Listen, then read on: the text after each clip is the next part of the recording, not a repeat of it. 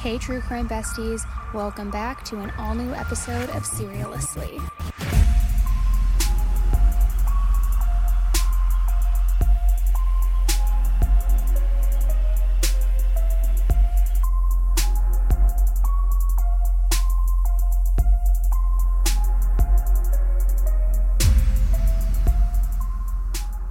Hey everybody, welcome back and happy Monday. We have got an all new episode of Seriously today.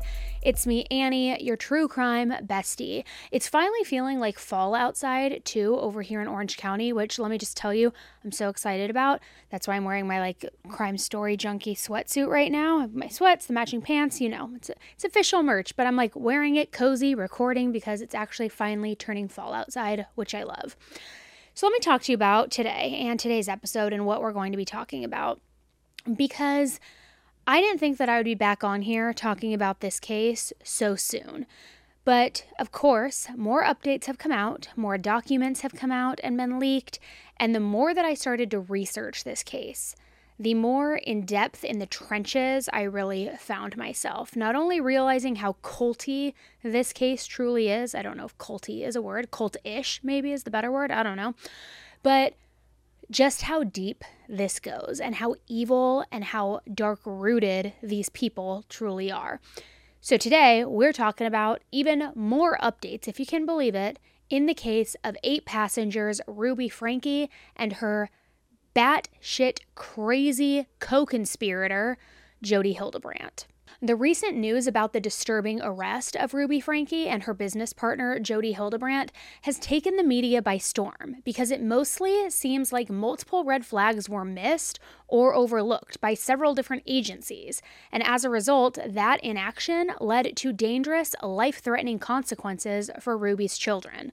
And more than that, while Ruby and her husband Kevin had a very strict parenting style that a lot of people had a problem with for years, the recent news and heartbreaking, barbaric details of their children's conditions and what they were being subjected to wasn't necessarily what anyone actually thought was going on behind closed doors. It has been reported that Jodi was the one who actually did some of the physical dirty work, but that Ruby knew about it, and she is equally responsible. However, there's still a lot of things that we don't know, like, did Ruby encourage this? Has she ever taped up the children with duct tape before? Is it true that Jodi was the only one dealing with the children? And will more information come out that changes things?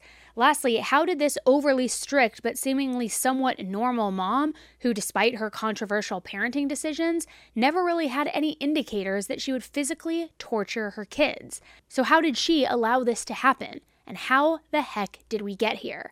Also, how in the world did these women think that they could ever get away with this? So in today's episode, we are going to take a deep dive into the person that many people, myself included, consider to be the mastermind behind everything, Jodi Hildebrandt.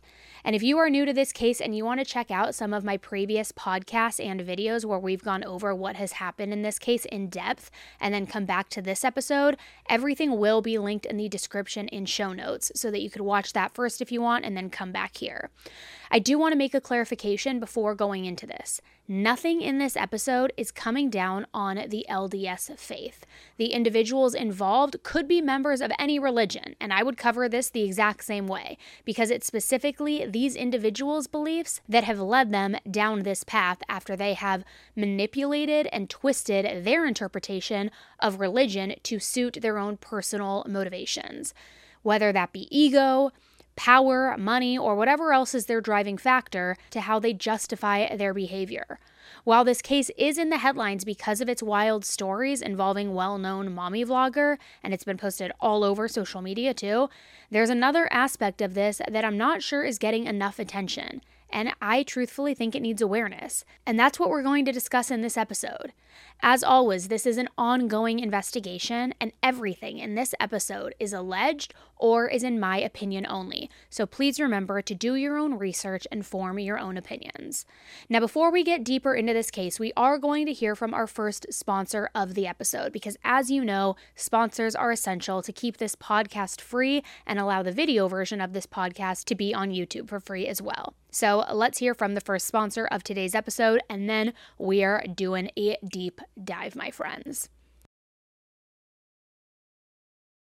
All right, besties, I'm going to let you in on a little secret here. I am not a natural blonde. I know, maybe you thought I was. No, I'm not. I feel like I'm trying to break the habit of always bleaching my hair, but I feel like I just look better as a blonde rather than a brunette. So that has left my hair extremely brittle, dry, damaged, breakage. I mean, it ain't cute. So I am always looking for products that will bring my hair back to life, will take care of my hair, make it soft, make it shiny, make it feel and appear healthy. So I am so happy that I found The Way. I use The Way hair care products, and it has done a complete 180 on my hair. First up, fresh out of the shower, I spray in their leave-in conditioner, which makes it so much easier to comb through my hair, to get through my hair, and it just makes it so soft.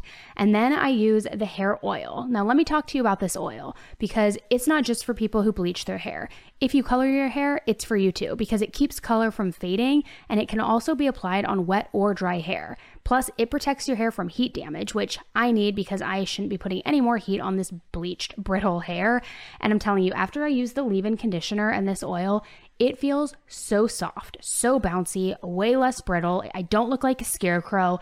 It has helped me so much. And if you're not sure what your hair type is or what kind of products you should be trying from them, that is totally okay. You can take their hair quiz to find the way that works for you. Get your fast fix for healthy looking hair. Go to theway.com and use code AE for 15% off any purchase. That's THEOUAI.com, code AE. All right, guys, so without further ado, let's get into it. Teaching about shame, and I went to God and I said, people can't understand the word shame. Do you have another word? Can you give me another word? And I heard one day, distorting the truth. And I was like, oh, brilliant! Distortion! You cannot put welts on your child's legs and then lovingly apply gauze and expect healing. Now, you might help the scars go away, but the spirit has absorbed the hatred and the venom. Popular Utah family vlogger Ruby Franke was arrested Wednesday. It's been a really interesting experience watching everyone focus on Ruby, and I understand why, but this is Jodi. These are Jodi's words. These are Jodi's ideas. These are over decades old, so. If you will stay inside truth, you will not become ill. You just won't. Now, I know there's some people in the audience probably like, I don't know about that. Try me out. My desire is to spread this throughout the whole entire world. Is that why you've called Jodi the mastermind behind all of this? Yes. So many things in this case are so eerily similar and reminiscent to the Vallow Daybell case, where you have this woman, Lori, who already believes that she was this powerful, spiritually gifted woman, exalted goddess, I think was the term, and you have her who meets this man, Chad Daybell Dumbbell Loser, who was essentially part of a fringe group of LDS members, and they really took their beliefs to the extreme. Chad said that he had visions and was now an enlightened, powerful, translated being from his previous near-death experiences, and he believed and preached that he was now able to speak to God, that God was working through him, and he was a messenger to help usher the 144,000 and set up the New Jerusalem, which would be in Rexburg, Idaho, and also to prep for the second coming, which he said was July of 2020, and hi, we're all here. I think we can agree that that second coming never quite happened. Sorry, Chad. And not only all of that crazy BS, but he also thought that he would be rewarded for his actions in the afterlife. And Lori totally believed it. Like, truly believed it, hook, line, sinker, to the extreme. So now Lori, a previously somewhat normal mother who already had a predisposition to making extreme religious leaps of different ideas, believing all of Chad's batshit crazy visions for the future, so much so that she allowed her husband, her two youngest children, and her boyfriend's wife to be murdered because they were zombies and possessed by dark spirits. And of course, that just happened to have financial benefits for her, or so she thought, I guess, in Charles' case, and she still is in that delusion to this day. Interestingly, one of the books that was so relevant to Chad Daybell, almost like the basis of all of his teachings, was Visions of Glory. And you know who else loves that book and has based much of their life's work and beliefs on that? Can you guess? I'll give you a hint. Starts with a J. Jodi Hildebrandt. What is the likelihood of that? Two culty nutjobs using the same book to put into play their insane spiritual beliefs and visions. Now let's take a pause on Jodi. It's no secret that Ruby has had her fair share of critics, and rightfully so, for some of her decisions, the way she was exploiting her children, regarding making her children content for the entire internet to just watch, judge, comment on, speculate, etc., combined with a parenting style that many believe goes far beyond just strict parenting. But would she be in the position that she's in today, in jail without bond for felony child abuse charges, if she had never met Jodi Hildebrandt and got involved with her company, Connections? Was meeting Jodi in some way a catalyst?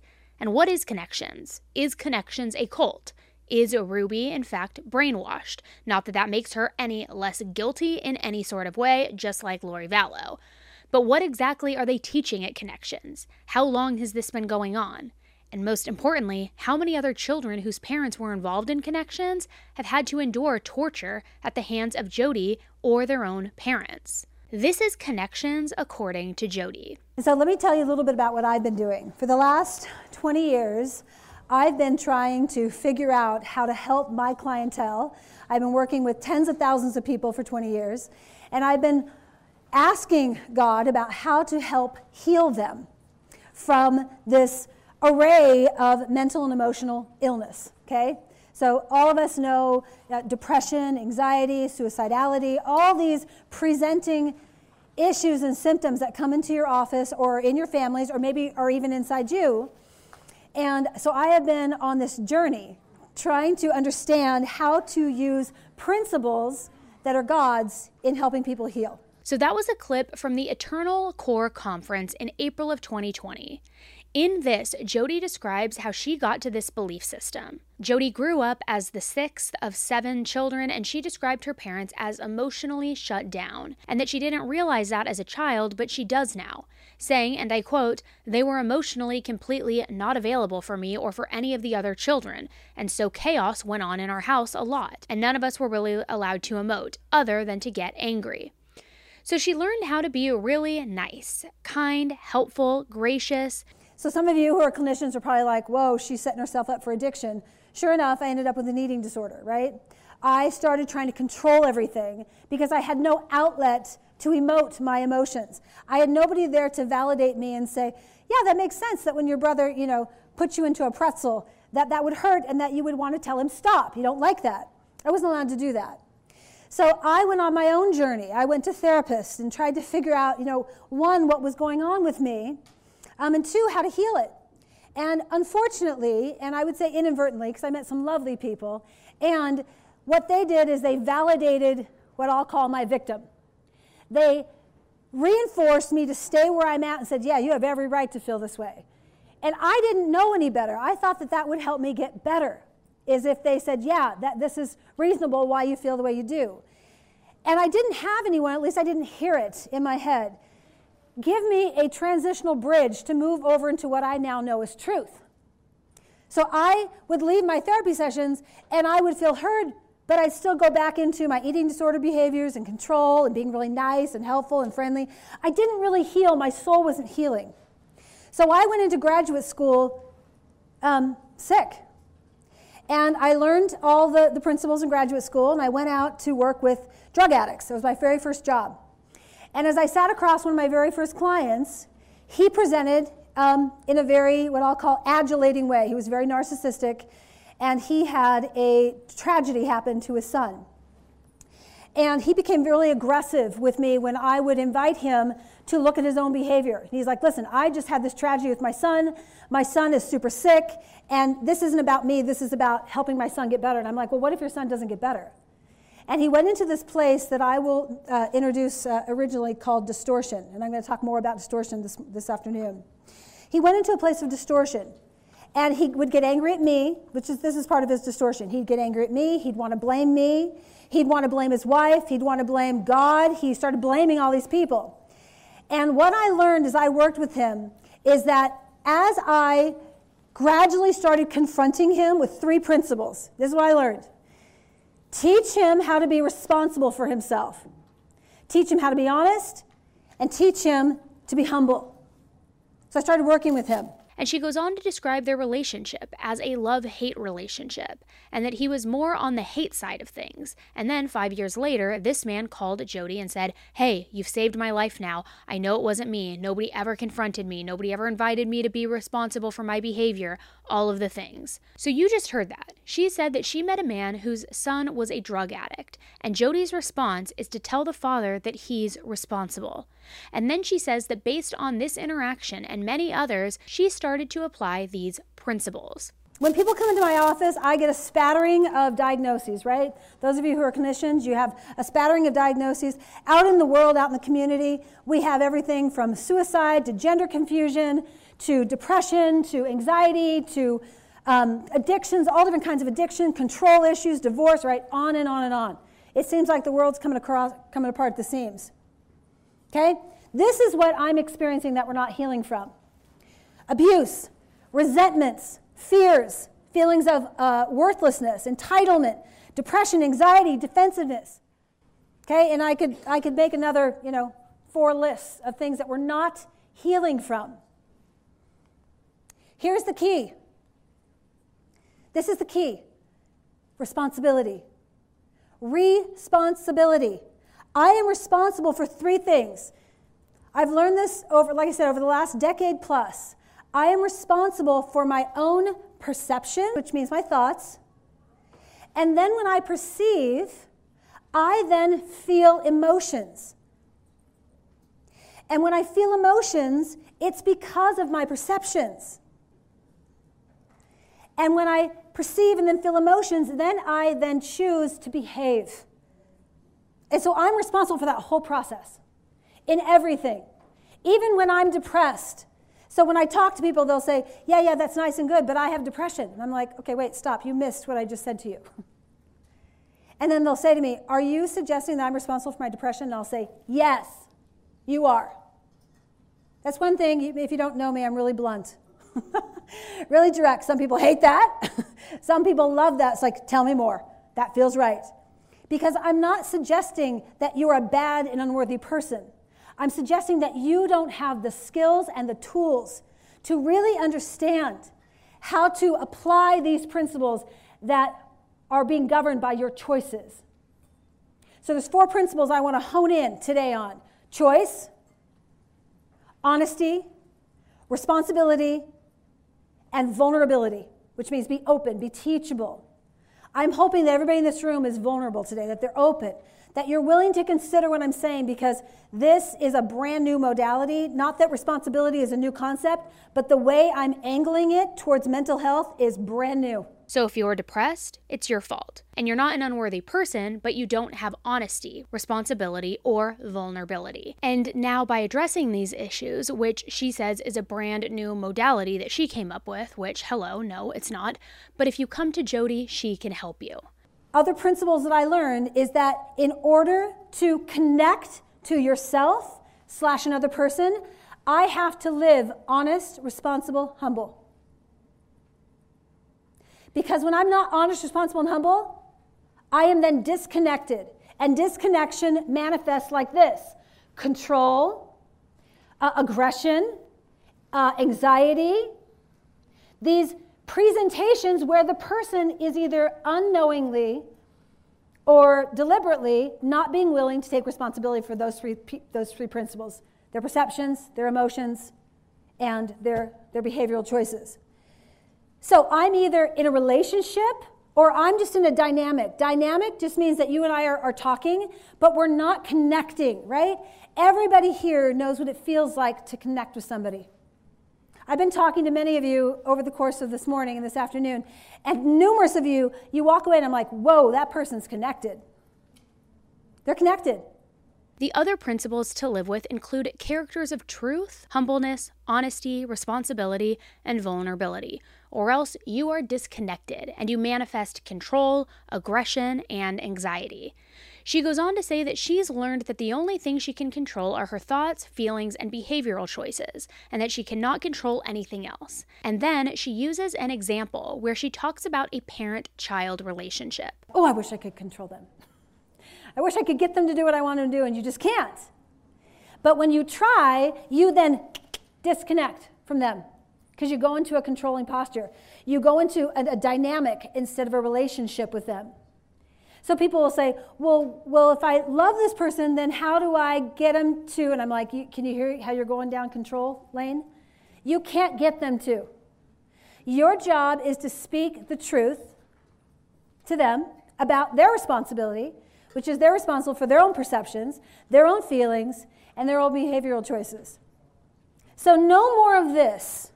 You made me do this. Because of you, I feel. If you wouldn't have done that, then I wouldn't have done this.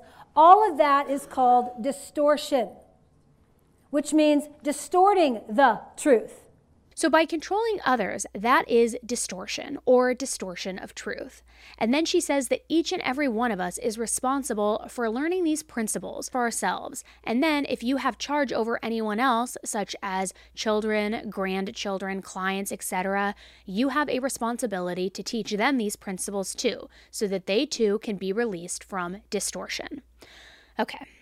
Now, this next part is actually particularly interesting because of how Jodi says that God told her about distortion. You have a responsibility to teach them these principles so that they too can be released from what I call distortion.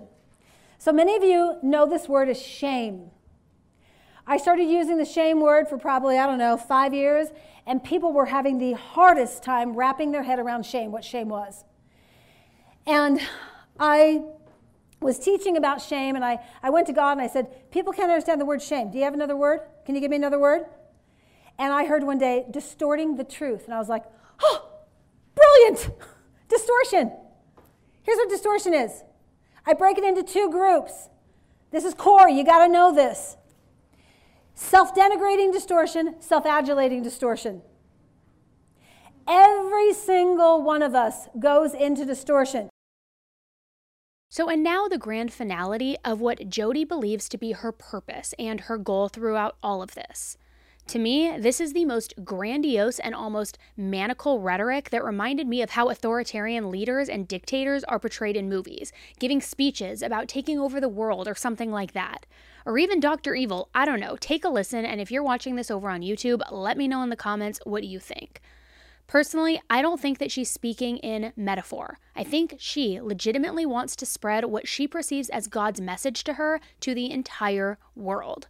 And you are scheduled, as am I, to have hard, difficult experiences. And you are being asked by your Maker to stay inside truth. If you will stay inside truth, you will not become ill. You just won't. Now, I know there's some people in the audience who are probably like, I don't know about that. Try me out. You start living in truth. I don't know anybody who lives in truth that is emotionally and spiritually sick. I don't know anybody. And I know thousands of people who have done this. My desire is to spread this throughout the whole entire world, to teach as many people and therapists and mental health professionals and health professionals who want to start empowering their clients. Regardless of where your client has been, if they've had traumas or abuses, they can heal. If they have sinned, if they have been making choices such as, acting out an addiction, acting out contra to their value system, if that is why they're having distortion, this can heal that as well. In that clip, Jodi says that if you're living in the truth, you can't get sick, and you can also avoid many other health-related problems. Well, Jodi, when you were arrested, your lawyer literally asked for an expedited bond hearing because you were experiencing a life-threatening medical issue. So was that a choice? Were you living in truth? I don't know. You tell me. One of the things I also found while researching was a comment in the Moms of Truth Facebook group. I took this screenshot myself, which you can see over on the YouTube version, so I can 100% verify this was not edited in any way. But it's a comment under a video of Jodi where someone asks if she has had Botox. And Jodi responds, I have not had any Botox. It's called living in truth, the complexion of truth. Okay. Insert mega eye roll here. I can't. I just can't with her. And let me just add really quick too here. Anytime somebody is talking about their direct connection and speaking to God, about applying something called principles, or being in distortion or dark spirits, or what's the other one? A suppressed person, all of these things, just for me, my opinion, cult. Because nobody else uses those words. Nobody else uses those descriptors. It's somebody who is trying to, in my opinion, brainwash and kind of do some sort of sick mind control over other people. Otherwise, you don't use phrases like that. You definitely don't use verbiage like that. It, to me, just screams cult. I can't say it loud enough. Just my opinion. Don't come and try sue me, Jodi. Now let's have a quick word from the next sponsor of today's episode, and then we're going to dig into this a little bit deeper. I feel like we're in the circle of trust, and I want you to be honest with me. Have you ever felt the oncoming of a cold or a scratchy throat, then maybe a headache, and before you even think about making a doctor's appointment, you run to social media, you run to Google, you self-diagnose yourself, and before you know it, you're thinking you have some sort of like terminal disease? I know it's not just me. I know you guys have done it too. Don't even try to lie to me, okay? But luckily for all of us, today's sponsor is going to help all of us steer clear of social media diagnoses, because there are thousands of medical professionals on ZocDoc to help us. ZocDoc is a place to find and book great doctors who actually have amazing reviews, many of whom have appointments available within 24 hours. ZocDoc is a free app where you can find amazing doctors and book appointments all online. We're talking about booking appointments with thousands of top-rated, patient-reviewed doctors and specialists. And you can filter specifically for ones who take your insurance, are located near you, or treat almost any condition that you are searching for. It really helped me figure out what's going on with me sometimes when I'm not feeling so hot, and making an appointment with a doctor was just so easy. Go to ZocDoc.com/AnnieElise and download the ZocDoc app for free. Then find and book a top-rated doctor today. That's ZocDoc.com/AnnieElise. ZocDoc.com/AnnieElise. So here's my question.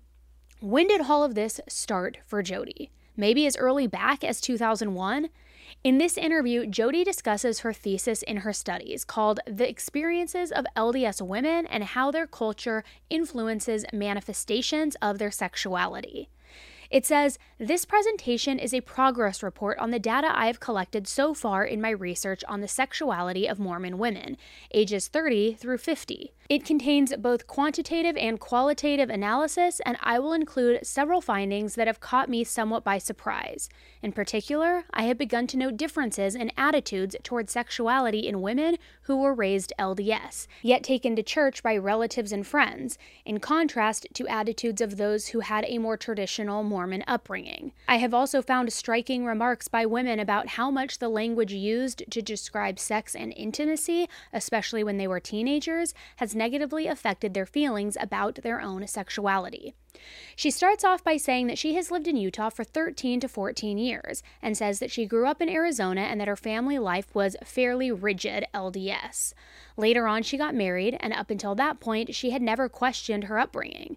But once her marriage dissolved, she says that it was quite a shock to me, as my upbringing did not prepare me for that.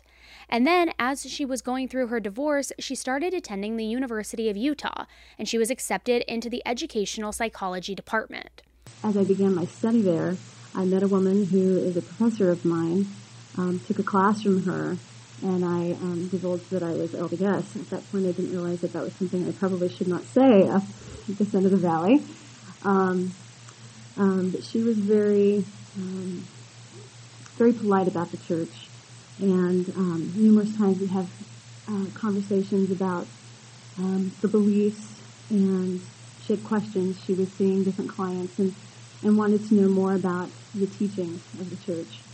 And I felt like I was somewhat of a representative of the Mormon faith to answer some of her questions. So this professor is asking her questions, and she felt like she was the representative of the Mormon faith to answer all of these.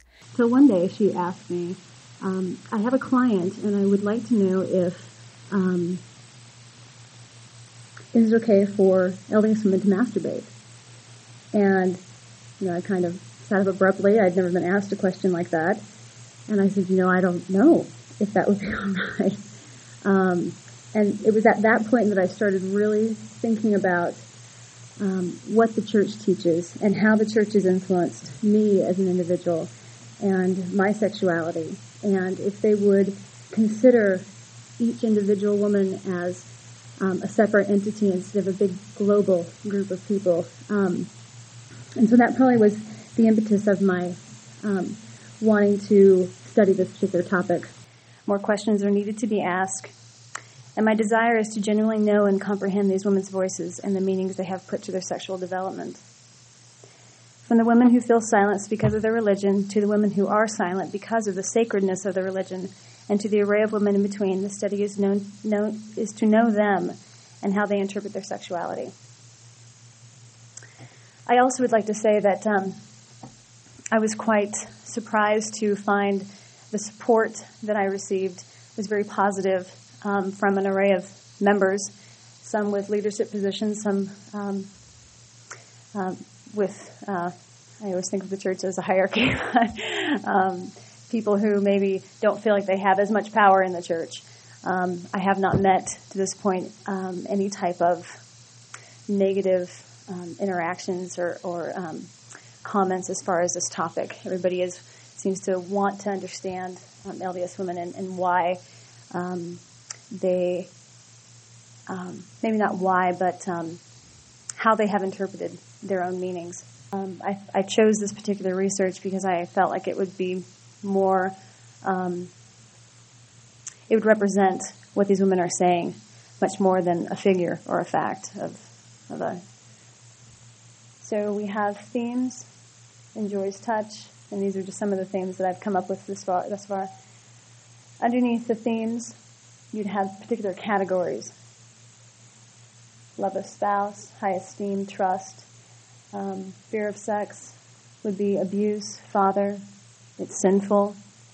And I left mom's roles open because I'd like to discuss that after Karen gets done speaking. I received a lot of interesting comments on the roles of mothers. It's another talk for another time, though, I'm sure. Underneath the categories would be the particular quotes, statements from the women themselves, so that it reinforces these themes.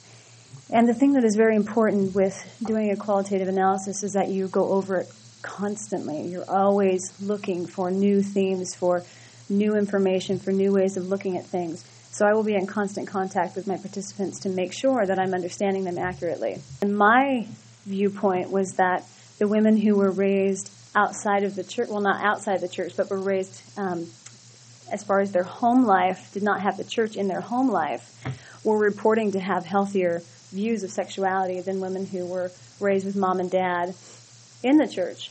So to me, it was more of a familial influence, the culture within the family structure. Like I said, which completely caught me broadside. And as I've interviewed the complete 23 women, probably over half of them have this experience where mom and dad were not the primary instructors of the religion in the home. They were trying to convert me, if you will, to the teachings. I feel like I was given more genuine information and beliefs and feelings and values from them once they were put at ease that I did know what they were talking about.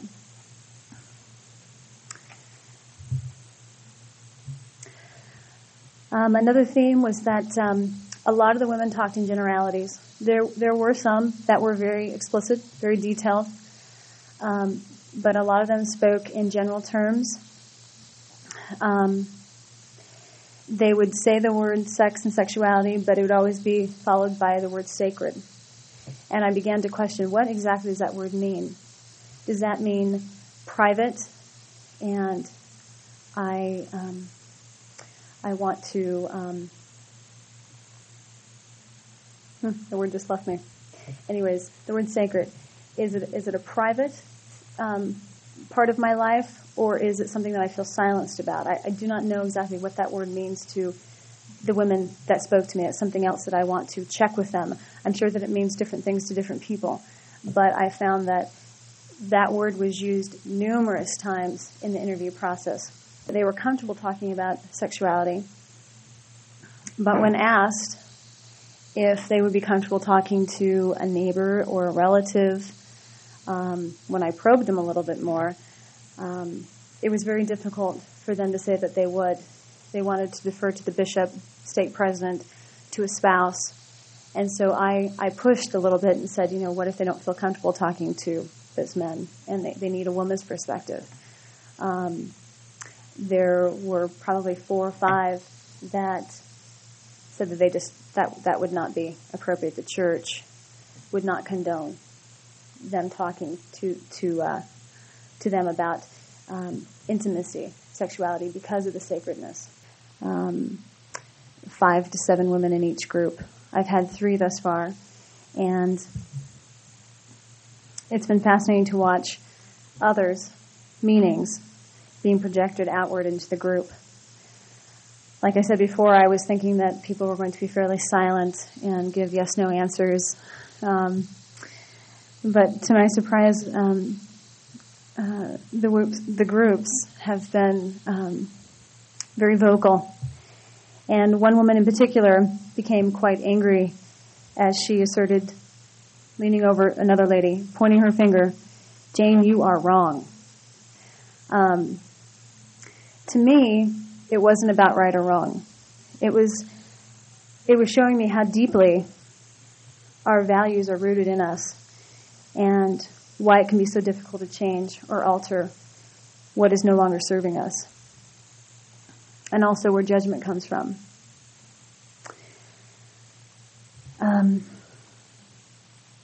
All of them reported that they are actively wanting and trying to give their children a better and more satisfying picture of sexuality than they received.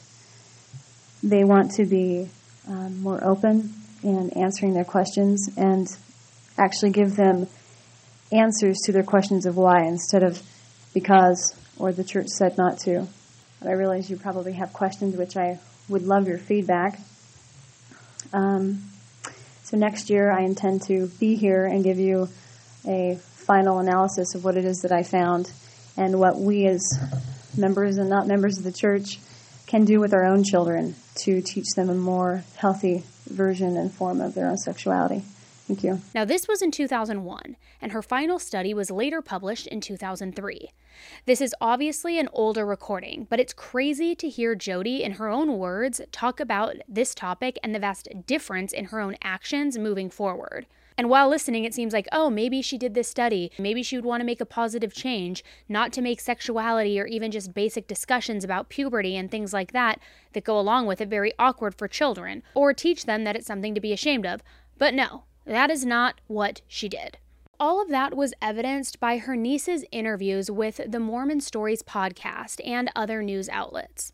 The links to full interviews will be in the show notes and video description if you want to see or hear the whole thing. I was giving Book of Mormons out at school. I had never done drugs. I had never had anything close to sex. I didn't even know. She was convinced I was also masturbating. I had a masturbation problem. I didn't even know female anatomy people could masturbate. I didn't even know that. But because she was convinced, I was also not allowed to use tampons because she was convinced I was masturbating with them, which is insane. So things got progressively. This sounds like projection. I don't know if it's projection. It's so, I know. So things got progressively worse and worse and worse because I wasn't getting better. She would say, "I'm trying to make you so physically uncomfortable that it forces the sin out." And so that's when she started. I had to sleep outside in the snow. That's when I was, when she would lock me she worked in Lehigh there was a little side office closet kind of room. It was like a little bit bigger than a closet, but it didn't have any windows. It had like a table, a chair, an actual closet. And that's about it. So that's where when I was pulled out of school and I started living with her full time, because she worked, I went with her to work and that's where I stayed. And sometimes she would lock me in it. Sometimes she wouldn't. But I was not allowed to leave. That was like rule number 1. I was not allowed to leave that room. And she would have me write out my sins on a piece of paper. And every day she gave me the same piece of paper. And I would have to write out my sins. And these sins that I was writing out, I was like, and again, I believed all this. I believed this fully. So I was like, oh, there must be more in me. I'm trying to think. I'd be like, oh, one time I lied to my best friend, Scotty. And like, these are the types of things I'm writing out. And then she would come back in, take that paper, read it to me, make me get on my hands and knees and beg for forgiveness as she read this back to me. And then she was like, no, this isn't it. This is not it. This isn't all. There's more. There's more. There's more. And there wasn't. And I would start making things up because I was like, I don't know. And because she was convinced there was more, things got worse and worse and worse. And she said, I cannot be around my mom. I can't ever be around her again, because if she told me the sky was yellow, I would believe her. She has this ability to like alchemize, like just get into your soul. It's like it is horrifying. And there's no real way of explaining it to people unless you've experienced it. Or if you've experienced this level of emotional abuse, there's no way of really like there's no way of understanding it. Narcissistic cult leader comes to mind. Yeah. I don't know if this is fully true, but from what I understand, she's been diagnosed with many issues, including psychopathy. But Jodi is the mastermind here, not Ruby. Ruby is still responsible and like should be arrested for harming her children for sure. And I'm sure Jodi like used what it was already there, which is what she does. She uses what's already there to her advantage. Jodi is the one doing this. This is Jodi's therapeutic ideas. These are Jodi's ideas that she has been doing for over 14 years. This is not new. This is a pattern. And I cannot, I'm just so grateful that these children, were taken out of that care, not care, but out of custody from them. She believes this. This is the thing, that she fully believes in her own bullshit. She believes that she is inspired by God. Jodi. Yeah.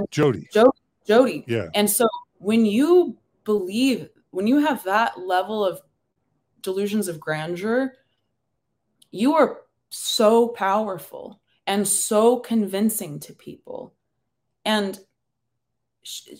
when you preface it as I'm doing this because I'm saving their soul in a system and in a culture that, I mean, she's just playing right into it. She's just playing right into those hands of like, of course I want my child's soul to be saved. Of course. Yeah, no, pornography is the worst thing, is so evil. She believed if you watch porn, her belief is if you watch porn one time, you're an addict. And if you're an addict, which that would make most people of the universe an addict, then you need surgery because you are sick and Satan is working through you. And so, and I think it also plays into this, like, you are special kind of belief that I think a lot of people, like the Mormon church, kind of instills, which is something that I had to like really unlearn, because I held on to this belief for a long time that like, oh, all of the suffering is for a purpose. All of the suffering is preparing me. All of the suffering is purifying me. It's making me humble. It's making me teachable, like Job. And I think a lot of people justify or rationalize behavior and treatment because of that. I'm just speculating here, but one of the things that is so bizarre about this is how much projection Jodi has. In addition to this interview, Jesse also mentioned how much Jodi has criticized the church, how much she hates men, specifically that the vast majority of men are evil, including church leaders, and how some of the leaders are actually idiots, but that Jodi had all of the answers, almost in the way of jealousy or bringing somebody down just because they have what you want. And in Jodi's case, I believe that it was power. Jesse also said one of the most chilling things to me, and it was, if Jodi was born a man, it's terrifying to think about how much power she would have. I feel like I'm spilling all my secrets with you guys today, but that's okay because you're my besties. So let me spill one more for you. Morning routines in my house are one word: chaotic. I mean, both kids are now back in school. It's chaos trying to get them both ready, get them both fed, get them out the door on time. It is a zoo in here. But thankfully, the stress of breakfast is taken care of with Daily Harvest. Because with Daily Harvest, I am getting meals that give me that quick, nourishing foundation for my entire day. And they're delivered right to my door. Talk about convenience, okay? I'm obsessed with it. I've shown you guys on my Instagram my freezer behind the scenes, and I keep it stacked full with Daily Harvest. All sorts of options like fruit and veggie packed smoothies, forager bowls, and lattes. They also have tons of options for any time of day like flatbreads, soups, and harvest bowls, which my personal faves are the portobello and pesto flatbread. I mean, bomb yum. Plus the apple and cinnamon forager bowl is just so good in the morning. So take the stress out of your mornings too with Daily Harvest. Go to dailyharvest.com/cereal to get up to $65 off your first box. That's dailyharvest.com/cereal for up to $65 off your first box. dailyharvest.com/cereal. Recently, the affidavit for the search warrant of Jodi's house was released, and it revealed just how disgusting the children were treated. According to the warrant, when officers arrived, they observed the wounds and the malnourishment of the child to be severe, and he was transported to the St. George Regional Hospital. The child was placed on a medical hold due to his deep lacerations from being tied up with rope and from his malnourishment. In the report, it states they were abnormally thin and weak. The child told medical personnel and police that his wounds were from the rope and that it was used to tie the victim to the ground. The child identified Jodi as the one who put the rope around their ankles and wrists, and that she used cayenne pepper and honey as a mixture and smeared it into the wounds as a way to dress the wounds. Duct tape was used to both bind the child and dress the lacerations. Police also found 2 sets of handcuffs, rope, duct tape, and cayenne pepper and honey paste next to medical gauze dressings. In the documents, it also said that Ruby left her 3 children in the care of Jodi. Officers also seized 3 iPhones and 5 Mac computers from the house, as well as Jodi's iPhone. So just as Jesse has said in interviews, Jodi is still doing the same thing. I think she's making things up about Ruby's son, Russell, and honestly trying to make him so physically uncomfortable that he confesses or gets out of his distortion, and then goes along with all of the ideology of connections. When I was going through the podcast episodes, just the names alone, I kept thinking, why is there such a focus on children or teens and giving advice to parents about how to, in my opinion, control them or shape them to Jodi's standards regarding sexuality? And even just that statement alone is so creepy, but so many episodes were about that. What is this obsession about these sexual elements in children? It's absolutely sickening. And again, I think this is serious projection on Jodi's part. And I say that because in some of my other videos and episodes on here, when I dove into this a little deeper, she is so completely fixated on men having an obsession and addiction to masturbation, to pornography, to all of these things. But then if we go back to what she wrote in the early 2000s about Mormon women, about them speaking and coming into their own sexuality, to me, and this is again just my opinion, it feels like projection because perhaps she was struggling with her own sexuality, her own impulses, things she felt were impure or sins, and then she started projecting that onto men as though their actions, their urges, their material that they watched in the privacy of their own home was a sin and that it put them in distortion. I think it all stems from her herself. That's just my opinion though. What do you think? In one of the Connections podcast episodes from November of 2022, Ruby talks about medical gauze on children's wounds. And it is so disturbing, but it's also so specific to what they were just arrested for and what the police found at Jodi's house recently. Of course, it could be a coincidence that Ruby happened to make up the exact example her children would later suffer from, but I don't really think so. You cannot put welts on your child's legs and then lovingly apply gauze and expect healing. Now, you might help the scars go away, but the spirit has absorbed the hatred and the venom. So my question is, how many other parents were given this exact same advice? And more than that, how the hell is she still convincing parents to do this? Again, it feels so eerily similar to Lori and Chad Daybell, where it seems like Lori was extremely susceptible to these ideas being truths. I think it's very similar to Ruby being susceptible to Jodi's parenting advice, being like the word of God or holier than thou, not only because of her profession, but because of her ideological teachings. And the things that we show and share and the things that many of you are criticizing and calling abusive are actually things that mental health professionals have counseled us to do. We got accused of child abuse when we sent Chad to Anasazi. Guess what? The first thing that they did was take a bed away. They don't have beds. People are really triggered. And so if you are triggered and you're upset because of something Kevin and I have done with our children that is actually working really well for us, then I would invite you to look at it and ask yourself, what is it that I'm projecting onto this situation? Kevin literally says they aren't doing anything wrong and that everything was at the advice of a therapist, which of course, that therapist is Jodi.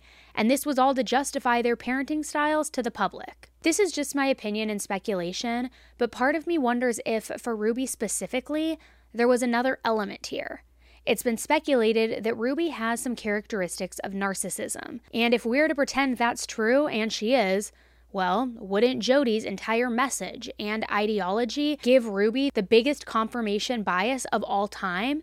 Because now she's hearing from an expert therapist in family and marriage-based counseling, that maybe her ideas of harsh punishment meant that she was actually the best parent, that she was enlightened, she was an enlightened being, she was right the whole time, everybody else is wrong, and she used that as a way to feel justified in her actions and make her believe further that she's doing this for her children, to save their souls? And if that's true, what's in it for Jodi in all of this? What is her motive in all of this? Personally, I think she saw Ruby as a meal ticket, a Mormon mom influencer with a very large following that Jodi could use as a way to spread her ideology and thinking to the world. Which, yes, I know it's insane, but I can see it. A lot of these Mormon moms in that community and who follow the LDS faith loved Ruby's family, loved watching the 8 Passengers videos, idolized them until the parenting styles got a little bit controversial, but loved them. So if Jodi were to step into that and say, I'm the family counselor, I'm the family therapist, this family trusts me, don't you think that these Mormon mothers who maybe were wannabe vloggers, maybe not, maybe just idolized from afar this family, but don't you think that if they were to bear witness to all of that, it would carry weight with them? So that if they were having issues within their own families, within their own marriages, they could reach out to Jodi and say, oh my gosh, Jodi, who helped Ruby Franke's family, who works with them, who works with the 8 Passengers channel, she's going to help my family. It's only X amount of dollars. Write the check. Let her help us. It seems like a very smart tactic and honestly not very far-fetched in my opinion. Also, many of Jodi's past clients have spoken out against her, saying that she destroyed marriages and has a pattern of isolating the husbands. Is it possible that Jodi got Kevin out of the way through her marriage counseling and recommendations to Ruby? Possibly. It seemed like she hated men. She hated everything about them, whether they were children or grown men. She seemed like she just hated males, that she was going to either break them apart from their marriages, whether they were in a happy marriage or unhappy marriage. She was going to label them as being in distortion because they looked at another woman wrong, because they flirted, because they have thoughts of sex, which, hi, newsflash, literally almost every man on the planet has those visions and thoughts of women. And let's just call it what it is. Like, I don't think that's living in distortion. What you do with those thoughts and how you act on it, that's a whole different conversation. But it seems like Jodi really just had like a complex, hating men, wanting money, wanting power, and wanting to have control over women and how they parented their children.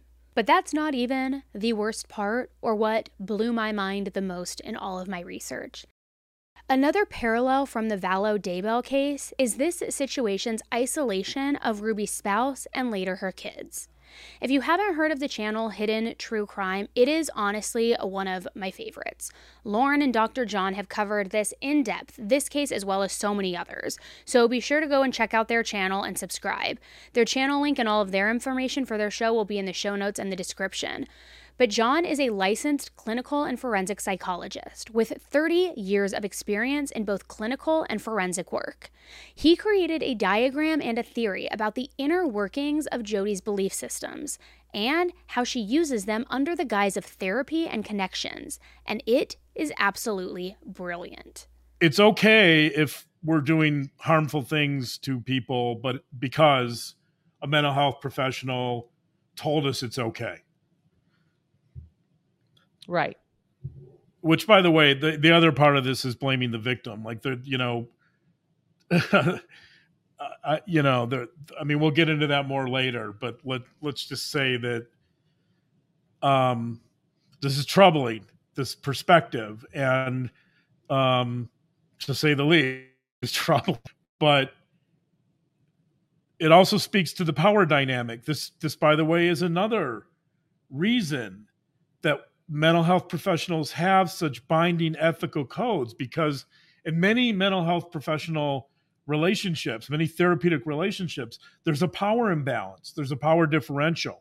You go to a therapist when you're vulnerable with a lot of shameful information, and then you disclose it to someone who is supposed to help you process or understand or cope with that information. And so the person that you're going to for help clearly in that dynamic has power over you. They're in what we call a one-up position.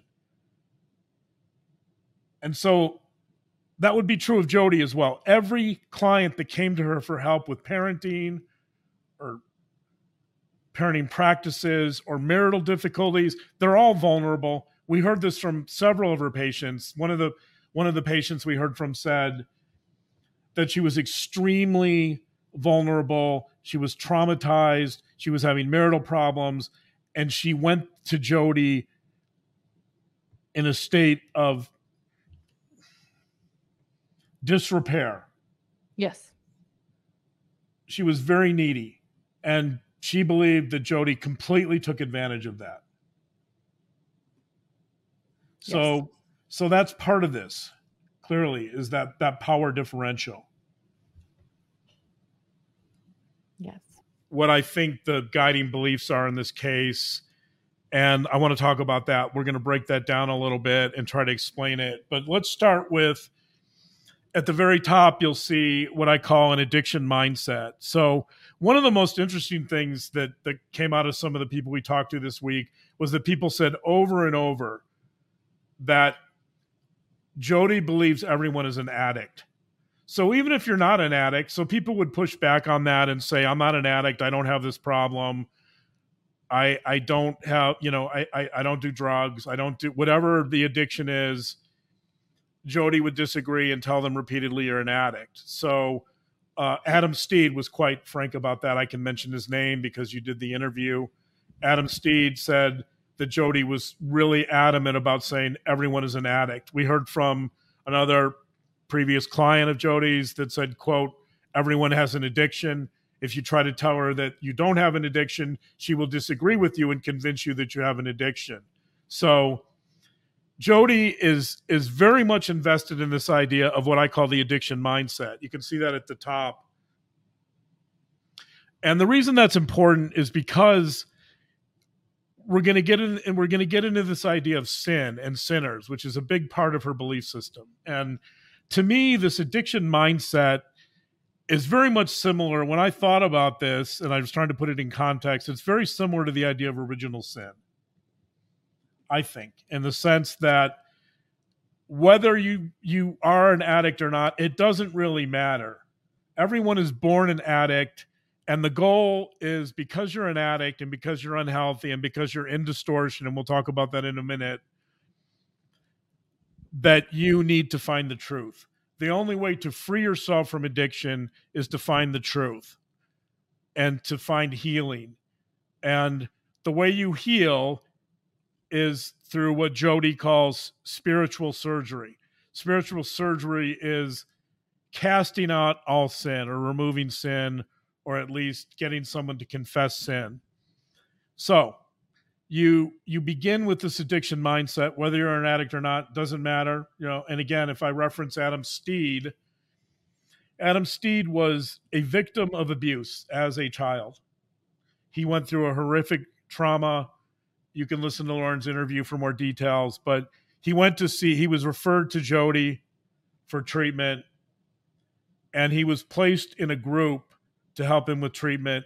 And here's the mind-boggling part about this story, is that he's a victim, clearly a victim. That was documented very well. Goes to see Jodi. She puts him in a group for offenders. And she tells him, well, you're really an offender, you just don't know it yet. But I'm going to show you that because of the way you think, because you have an addiction mindset, because you're an addict, that you're really an offender.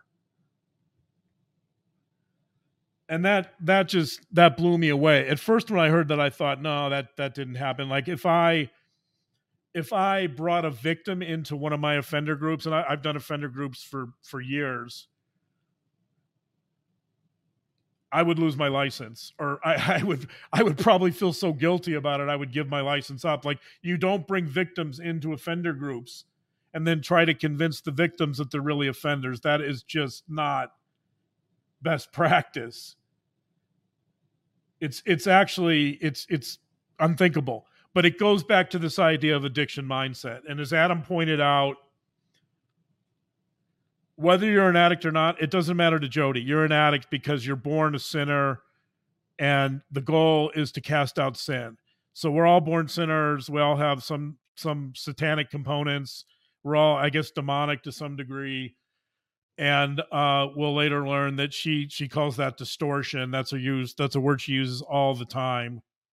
It's a word that Ruby uses all the time, by the way. So anybody who's ever been to see Jodi will use the word distortion on repeat endlessly. That's her big word, distortion. So I'm going to make a t-shirt that says distorted and proud. Yeah. I don't want your truth. I'm good being distorted. Leave me alone, Jodi. Okay. I want to point out that I'm not sure where Jodi was when her theories of psychotherapy classes were being taught, but I don't know if she was present. But this idea of responsibility is obviously key to many therapies. Like Jodi thinking that this is somehow original or unique to her is absurd. That I can name a few therapies right off the top of my head that put responsibility and choice at the forefront. I just mentioned that she's essentially using cognitive behavioral ideas. Perceptions lead to emotions, lead to behavior. That's CBT. She's ripping off CBT and saying it's hers.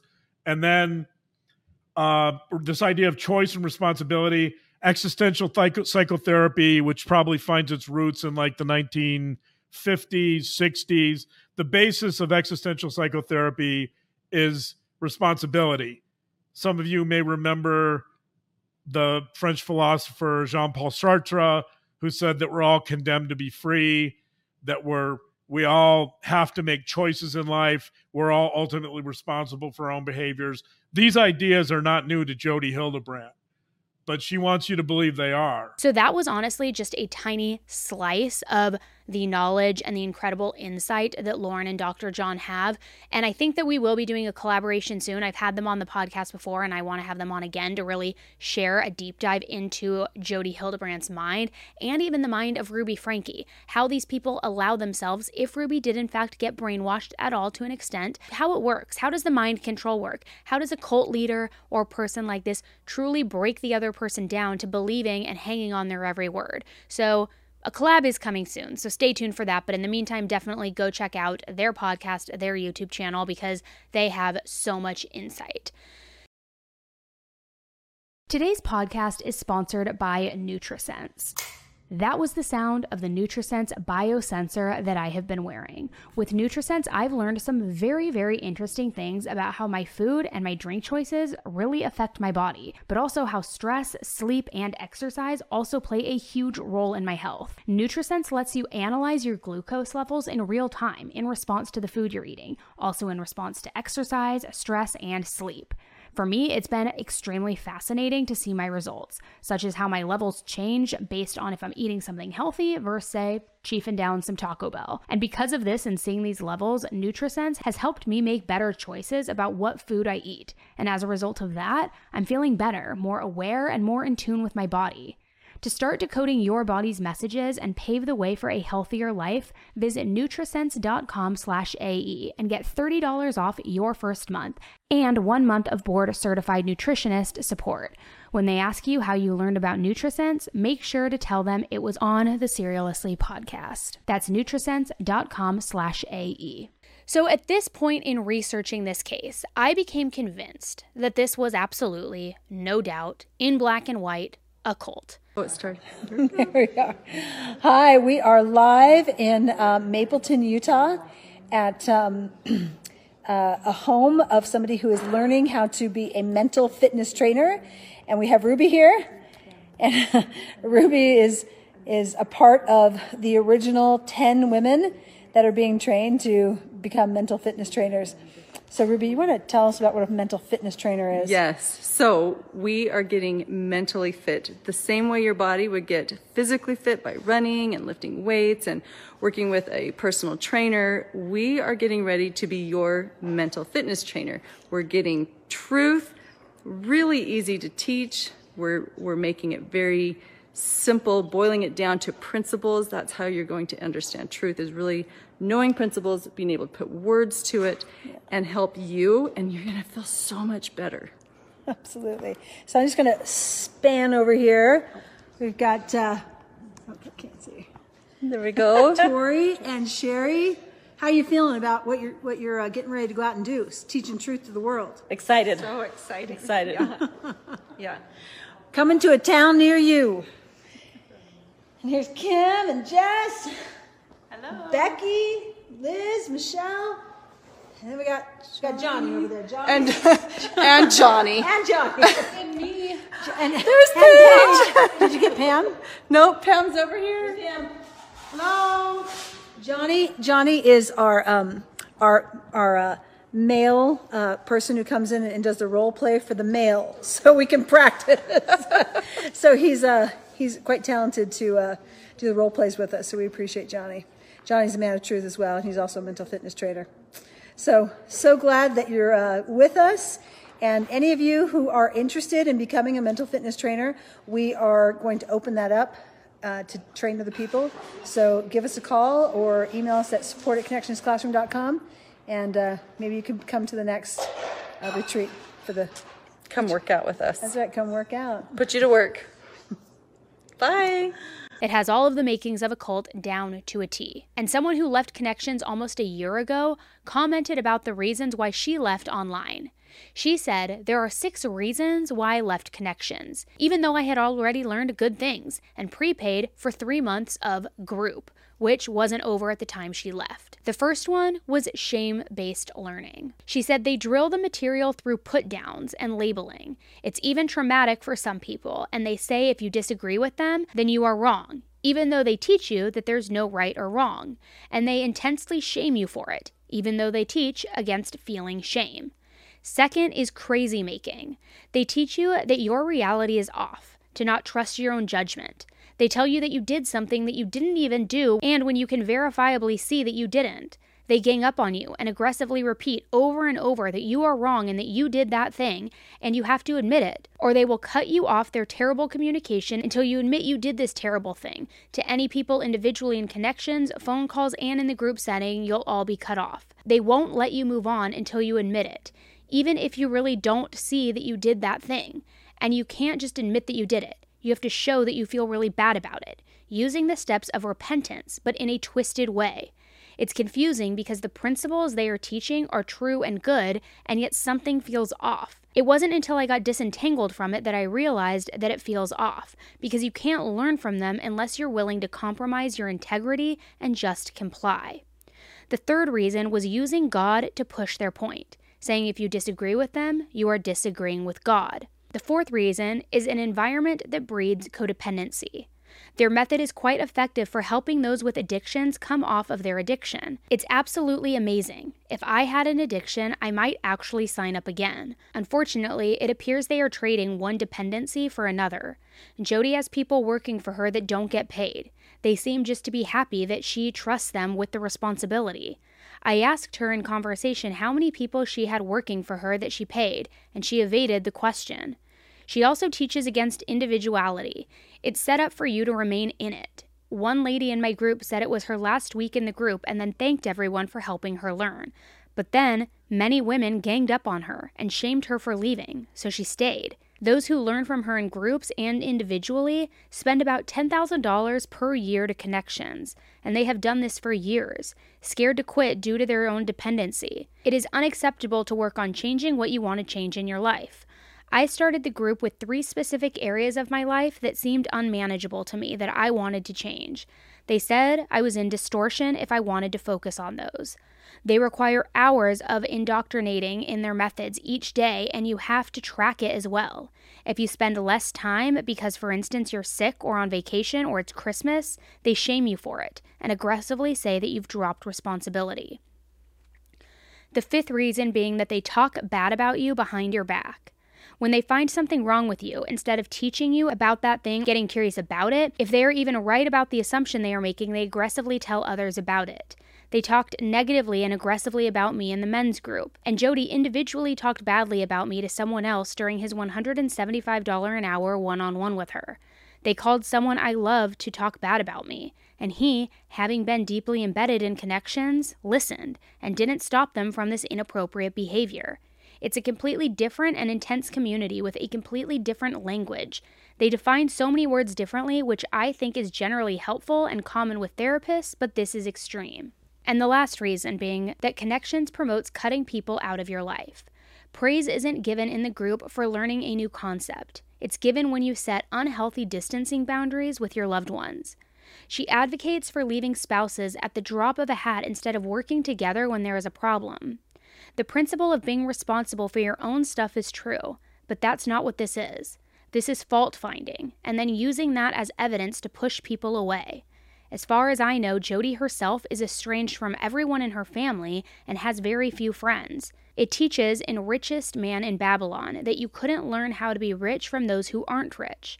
Likewise, it doesn't make sense to learn how to connect with people from someone who isn't able to connect herself. Now, all of this not only, of course, obviously, screams cult leader tactics, but the cult that it reminded me of almost immediately, and tell me if you were drawing this conclusion as I was reading those examples to you, but it totally felt parallel to me with NXIVM.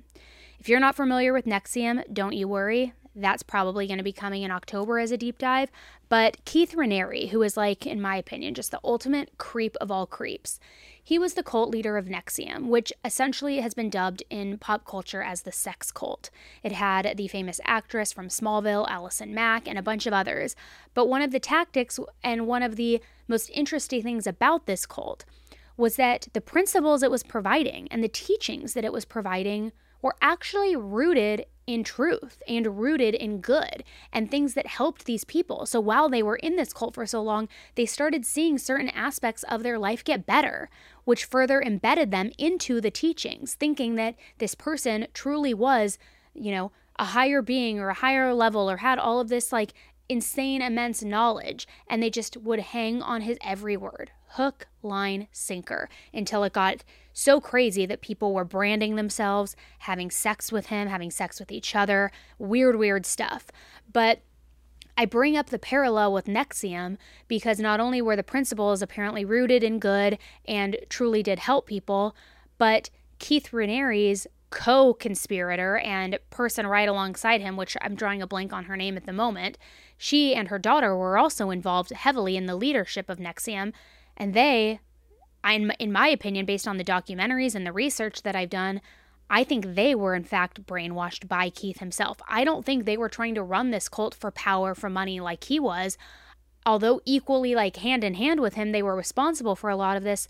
I think that they saw the good that was coming in their own lives. They felt that they were doing good, providing good to these people because they were having these positive experiences, to where then they became more credible in the organization. Their words became more credible in the cult, not realizing that they were just a pawn in Keith's master plan. And they became an authoritative figure in it and a leadership figure in it, not even realizing until he went on trial and all of this stuff was made public and people's testimony was brought. That's the only point in time in which they realized, holy shit, something's wrong here. I can't believe I was responsible and participated in this.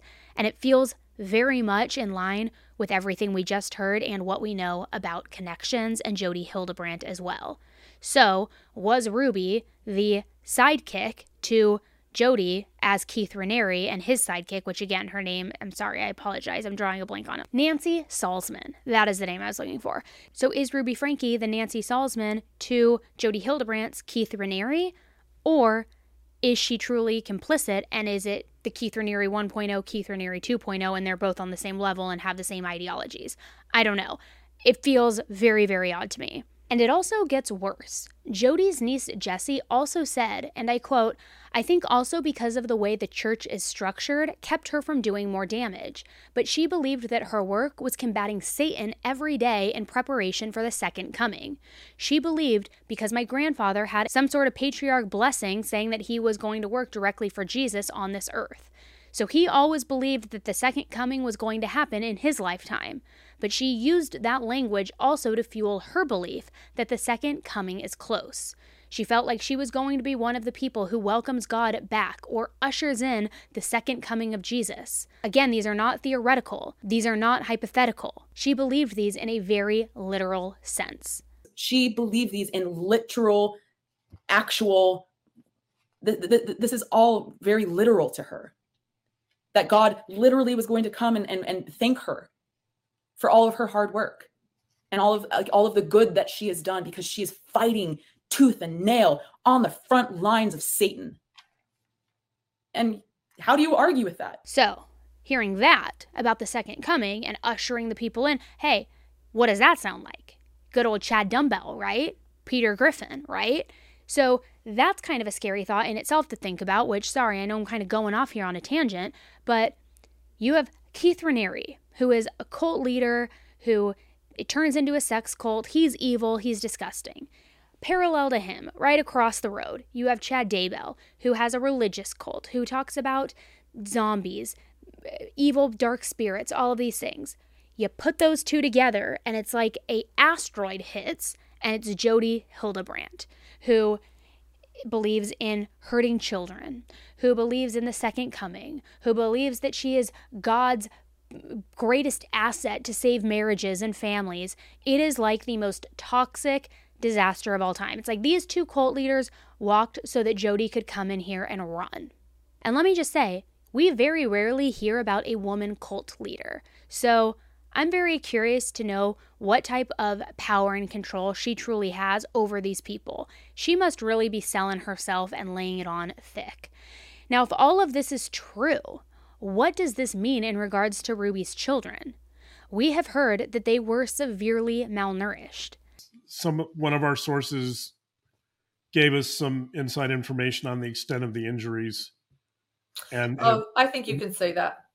So we learned that, and we haven't confirmed this, but we've heard from very close sources, from sources very close to this situation, that some of the injuries to RF. I won't say the name, but some of the injuries to RF, who's the 12-year-old who escaped, that we heard that some of the injuries were bone deep. That the restraints and the duct tape had cut to the bone. That's serious. That's serious child abuse. That is not the sort of thing that typically I would expect someone to be released on probation for. The neighbors have commented, and I'm glad that those kids got help, and they weren't leaving in body bags. Lauren touched on this in one of her episodes and summarized it perfectly. I want to touch on this, and then we'll read the next comment. The similarities to Lori Daybell and Chad Daybell are eerie. This will happen again, given the right or wrong set of circumstances. Nothing seems to have changed in the falsity to protect the vulnerable. And I just want to reiterate one more thing again. I'm digging deep, and we've covered Daybell for 3-4 years. I have dug deep into everyone involved. 3.5 years, I guess. It's coming on 4 years. It's crazy. It's wild. I want to reiterate again. I've talked a lot when it comes to Daybell case. We've talked a lot about the book Visions of Glory and how that affected Chad Daybell and Lori Ballow's beliefs. The Preparing a People conferences that gave Chad a platform. Tom Harrison is Spencer in the Visions of Glory book. And one thing that really concerns me is how they teach visions and dreams. And I'm getting very, very concerned about this group because Jodi Hildebrandt, that video we were playing last week, she was speaking at the Eternal Core Conference, which is done by Tom Harrison, the one who had the near-death experiences and visions of glory that many of these people consider scripture. I mean, it's all too intertwined. It is so similar. And these are people they're mingling together. So I can't help but now see a pattern. It's one thing to have, the Daybell case was a never, like what in the world? Now that we're seeing 2 cases of abuse of children. I mean, it was more than abuse with JJ and Tylee, but it could have been more with R and E too. But I'm getting very, very concerned. Once you start to see a pattern, there's a serious problem, and agree. So we're keeping an eye on this. This case I don't want to see this again. It makes you wonder, how far does this go? How many people believe in these same things? The parallels with the Visions of Glory book and all of this are just so interconnected in truly the most disturbing way. In the beginning of this episode, I mentioned that there is a bigger problem that needs more awareness, and this is it. Whatever is happening in these groups or their beliefs, their demonization in children is extremely dangerous, disturbing, and truly unfathomable. Ruby and Jodi are still in custody. Ruby's last court appearance was pushed back after her lawyer asked for a continuance to have more time, saying they had copious amounts of evidence to go through. As this case continues to develop and more information comes out, I will definitely keep you guys posted. There is so much more to this too. I just didn't want to be on here for 6 hours with you guys. So if you liked this video or felt like it was informative, please comment and let me know if you guys would like to see more of it, because it goes way deeper. I could be on here for hours talking to you about the depths of connections and cults alike. And with that, spoiler alert, I'm just going to say it now, but an official announcement is coming soon. I am doing Cult October, where we are going to do a deep dive on a new cult every single week. That's not going to be over here on the podcast, though. That's going to be over on my YouTube channel, 10 to Life. So make sure you're subscribed over there so that you don't miss those. You can also listen to it as an audio, just like a podcast if you're driving, but that's where those are going to live. And again, an official announcement will come soon that gives you guys the dates, all of that stuff, so you don't miss them. But we're going in. We are going in on FLDS. We are going in on Scientology. We are going in on Sarah Lawrence. We are going in on so many. All right, guys, thanks again for tuning into today's episode. If you would please take a quick second, rate this podcast, leave a review with more types of cases you want to hear about, whether it is cults or something else, and let me know what you guys like or dislike about this podcast so I can cater it more to you. And I would really appreciate it, guys. It'll take 30 seconds. Just quickly rate, review over on Apple Podcasts or over on Spotify.